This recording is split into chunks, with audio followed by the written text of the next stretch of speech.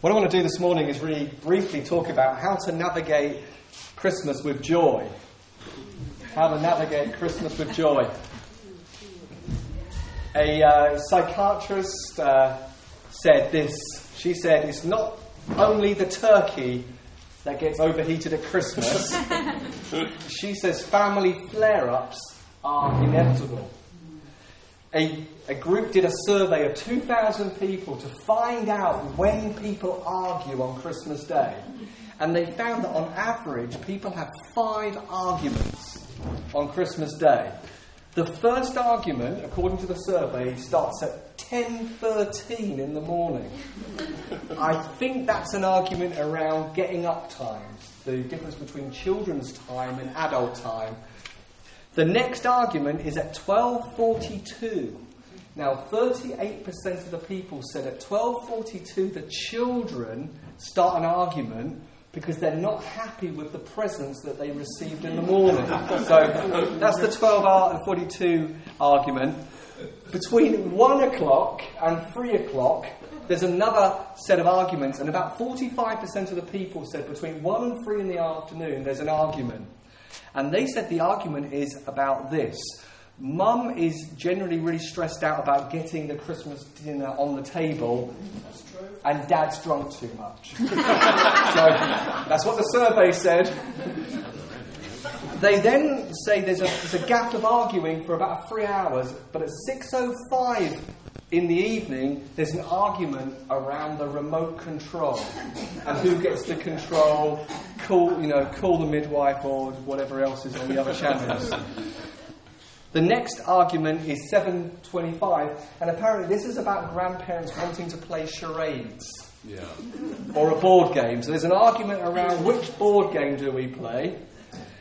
To wrap the whole day off, there's an argument at 10:15, and tempers flare up about this time because people are eating mince pies and drinking a little liqueur alcohol, which kind of sets them off to have their last argument before bedtime. So, how to navigate Christmas then with a joyful heart? And the Bible says a joyful heart, a merry heart, does good like medicine. Amen. But a crushed spirit dries up the bones. So how to navigate Christmas with the medicine of God rather than a dried up spirit that can lead to multiple flare-ups. Joy is strength. Joy is strength. And Dr. God says, take joy 3 times a day. Now, if we went to our chemist and we said, you know what, I've got a sore throat, and the chemist said, take this spray 3 times a day, we would place our faith and expectation in that spray, and we would take that spray 3 times a day. Dr. God says a joyful heart, a merry heart, will do you good like medicine. And those who embrace the truth about joy have embraced a wonderful secret that God has hidden in the universe. It says in the Bible, they said to Samson, where does your strength come from? And no one could work it out, because obviously he must have looked like quite an ordinary guy. Because if he looked like the comic strips and he's all muscly, they kind of wouldn't be asking the question, where does your strength come from? The church can have a secret, and it's the secret that Nehemiah talks about. He says, the joy of the Lord is your strength. That joy gives you strength. Joy gives you the ability to carry more. And joy increases your longevity. And so Proverbs is like a really good coach or a really good parent or a really good teacher. And it comes alongside us and tells us there's a way to live that can strengthen you and cause you to carry more load. That the coach comes alongside and says joy is good medicine, but a crushed spirit dries up your bones.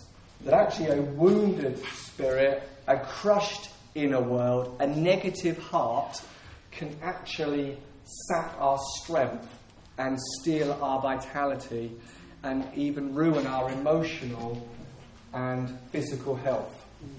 Now, I'm not saying that if someone gets sick, it's because they've not been joyful, or that sickness is a punishment for not laughing. That's not what we're saying. But the writer of Proverbs is saying that a joyful heart does good like medicine, but a crushed spirit dries up the bones. And Old Testament thinkers, when they talked about crushed bones, they understood that as emotional and physical health. So joy will make your life, and a crushed spirit, a negative heart, actually ruins it. So I want to briefly talk about how to cultivate a heart of joy and how to take this really, really good medicine. That you and I are much more powerful over our heart culture than we realise. Yes. That Joshua is told by God that you can make your way successful, you can make your way prosperous. And he says to Joshua, if you choose courage, if you choose to meditate on promises, if you choose that, you can make your own way prosperous and successful. Joshua, if you choose not to give into fear and anxiety and choose instead to meditate on the promises of what God has said, you can make your own way. That we are very, very powerful in our relationship with God. That we have the power to cultivate the garden of our heart.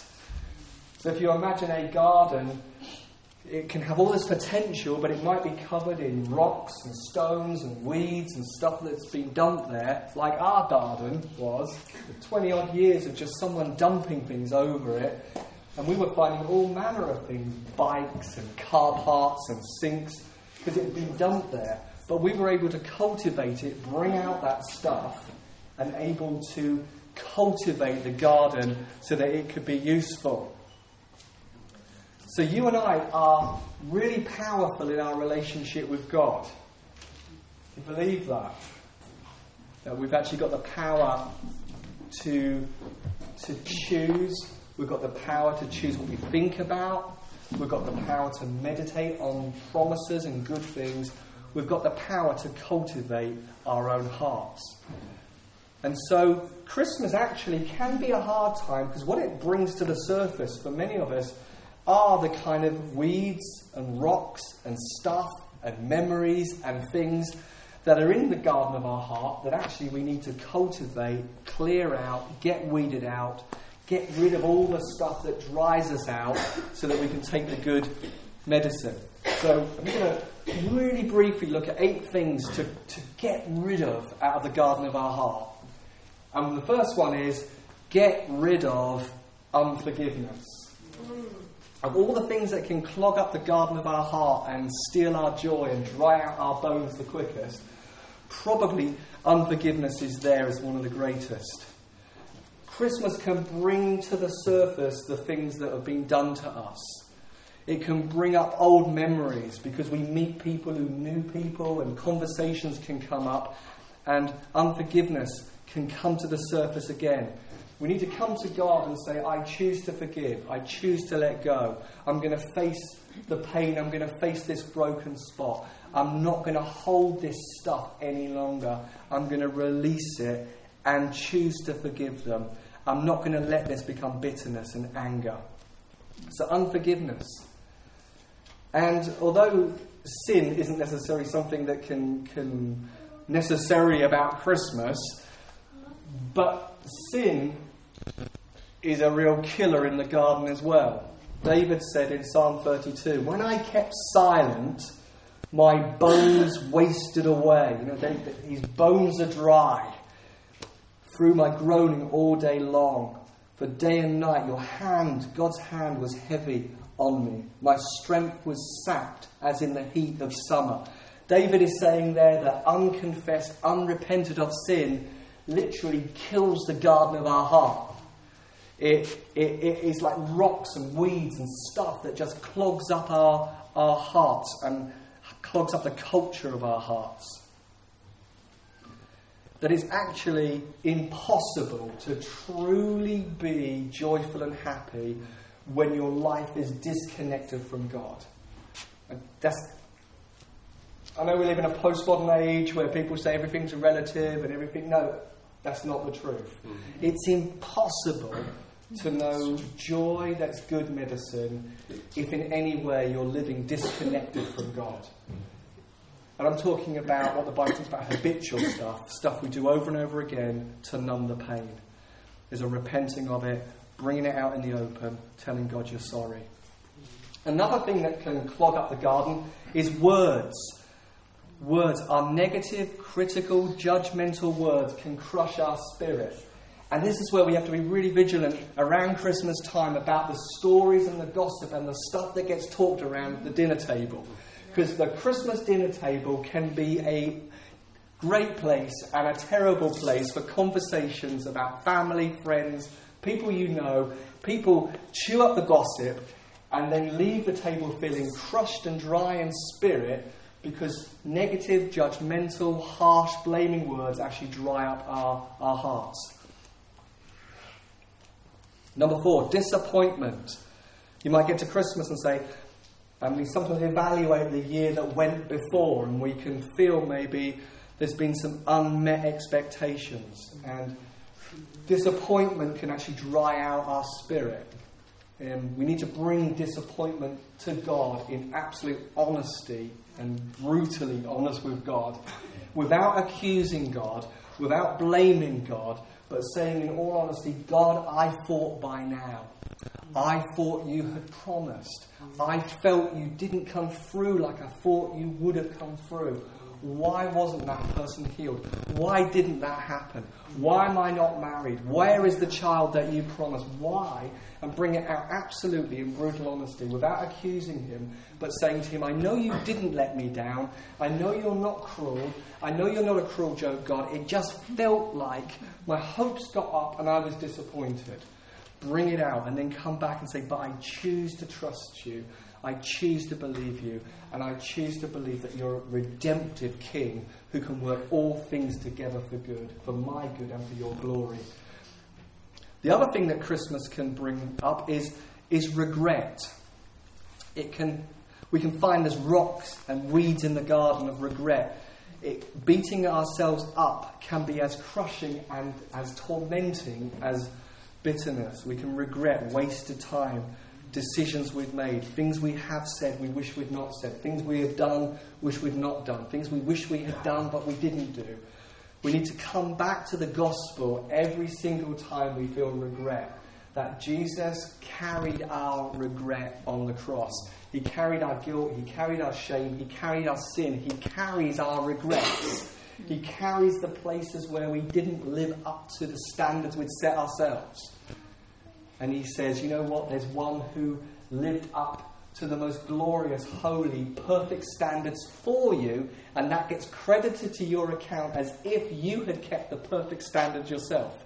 And so you live in the glorious identity where you neither attach your accomplishments to your identity and you don't attach your weaknesses or your sins to your identity. That the Apostle Paul was able to say, I am the chief of all sinners. I can see inside my thinking and my actions all kinds of areas that I regret, all kinds of sins. And I can also see all kinds of accomplishments in churches that have got planted, but he neither attaches his accomplishments nor his sins to his identity. He says his identity is a much-loved son, holy, blameless, beloved, who has the righteousness of Christ. Number 6, foreboding, always anticipating that something bad is going to happen, can be a rock that clogs up the garden of our hearts. That when you're in the moment of wonderful joy, lean fully into the wonder of the joy and don't pull back through the fear that something might go wrong. Lean right into it. And the way to lean right into joy is through gratitude and thanksgiving for the moment that's in front of you. Mm-hmm. So instead of pulling back through fear, what if, lean right into it and say, I'm so grateful for this moment in front of me right now. I'm milking it for all it's worth. It's a wonderful, glorious, God-given moment. Another thing that can crush us is jealousy. Comparing our lives to the highlights of others on social media. That we don't highlight, we only see the highlights. And then we compare our life and we become jealous. And finally, what needs to be cleared out is all kinds of numbing. Christmas is numbingville, potentially. It has every possibility for numbing. There's opportunity for gossip, opportunity for drinking too much, eating too much, spending too much, and vegging out and too much TV. None of those things, I'm not saying necessary, I'm not saying alcohol is bad or food is bad. We're going to France this afternoon. There's going to be plenty of all the good things that God He richly laid for the earth in that nation. The promised land. Numbing in any way numbs joy as well. Numbing is not selective. If you could just numb the pain of disconnection without numbing joy as well, you might say, well, numbing's got quite a helpful thing. If in blaming and gossip I then came out more whole and joyful, you could say, no, it works. But in the long run, it never works. Numbing always numbs joy too. Let's land it with this. There is no convenient time to be joyful.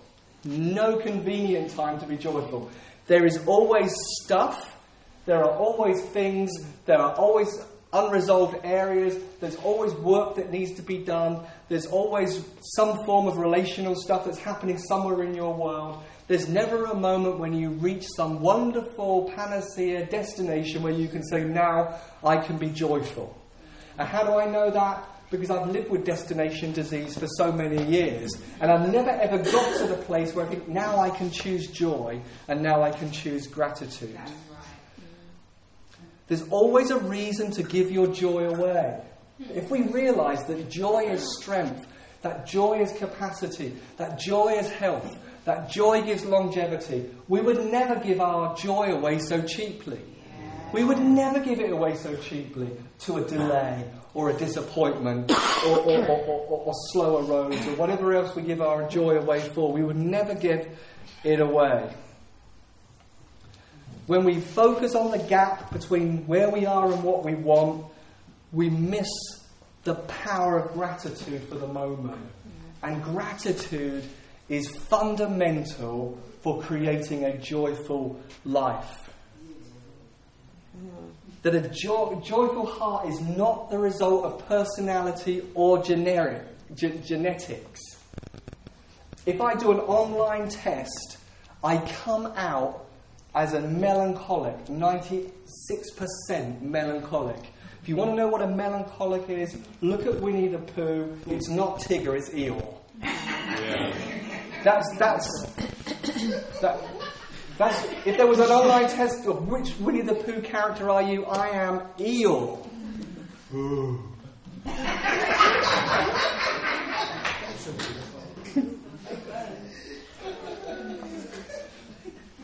And I know God gives us personalities. And I'm more energized in the kitchen at a party than in the centre of a party. That's not changed. Maybe some would say you're just lazy. But I do believe that joy is not a fruit of personality, it's a fruit of a person.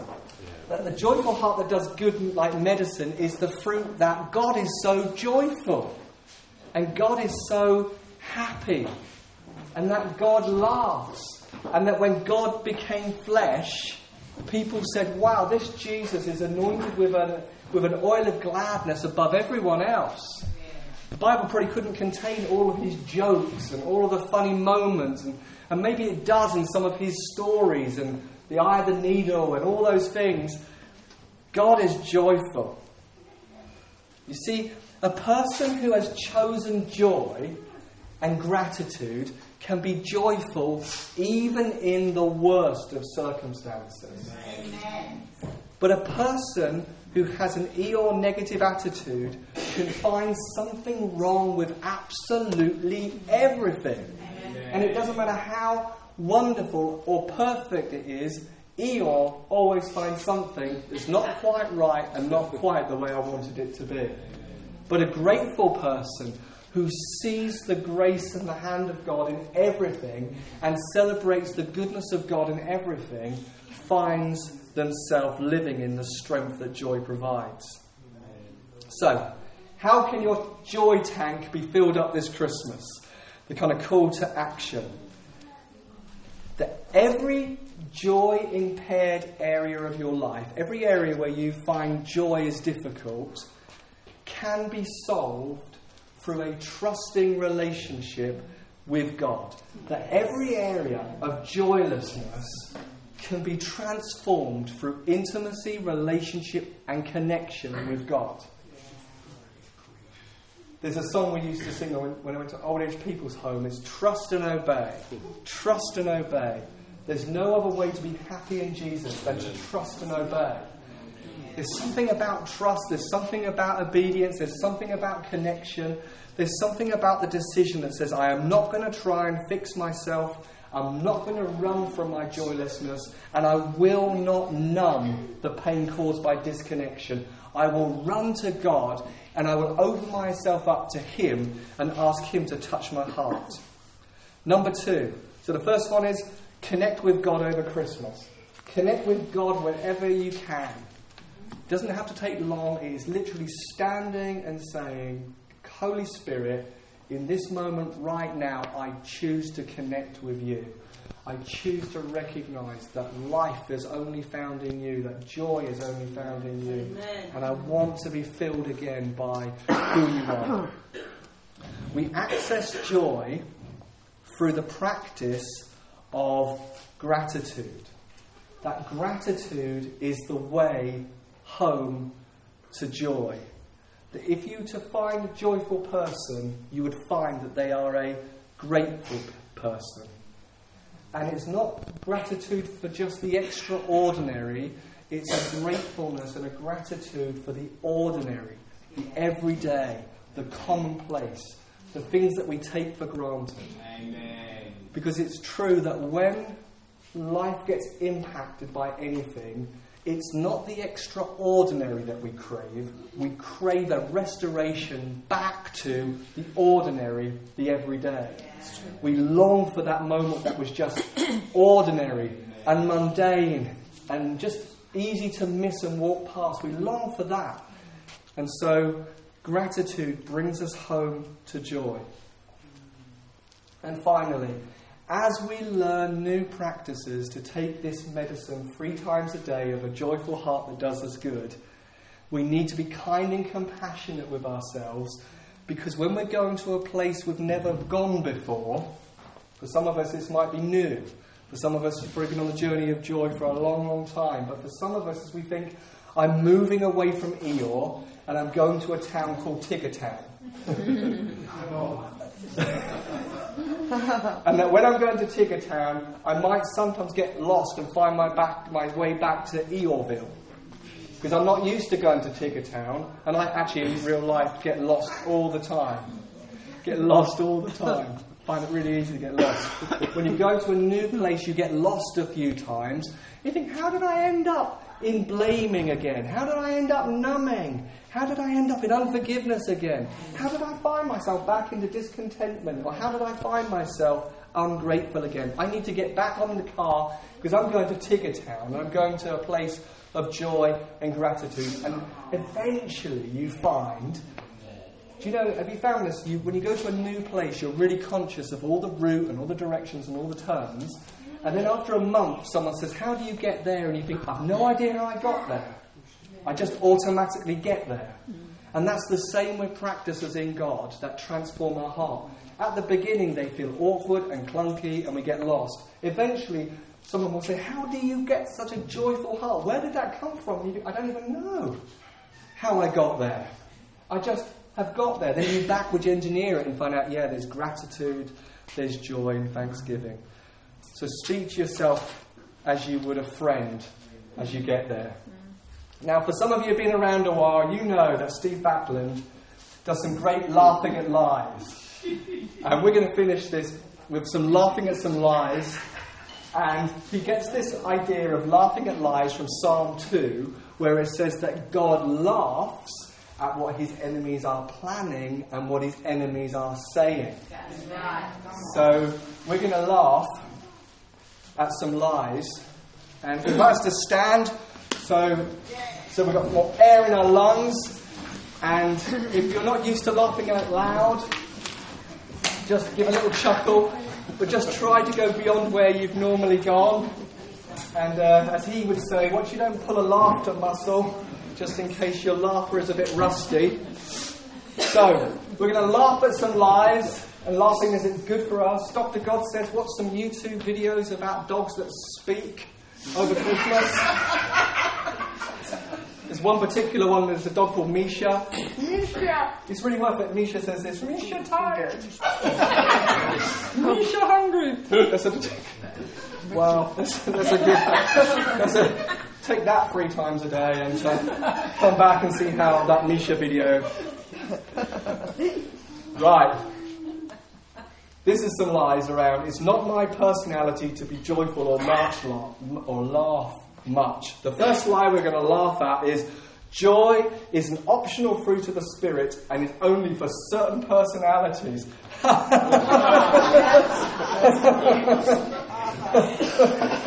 Some of you sound like you're believing that. That was I thought that was true.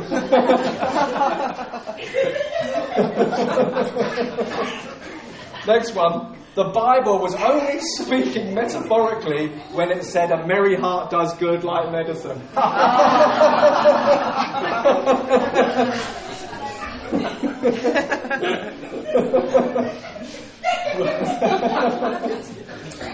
Just as some people don't have the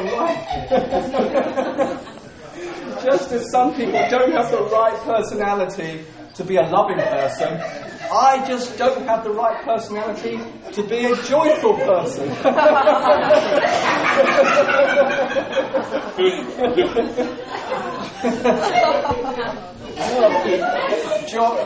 Cam's got plenty to spare.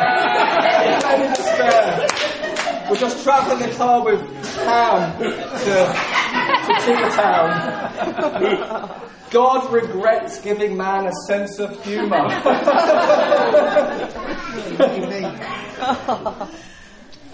We should not trust the perspective of any Christian who laughs a lot. We trust you, Pam.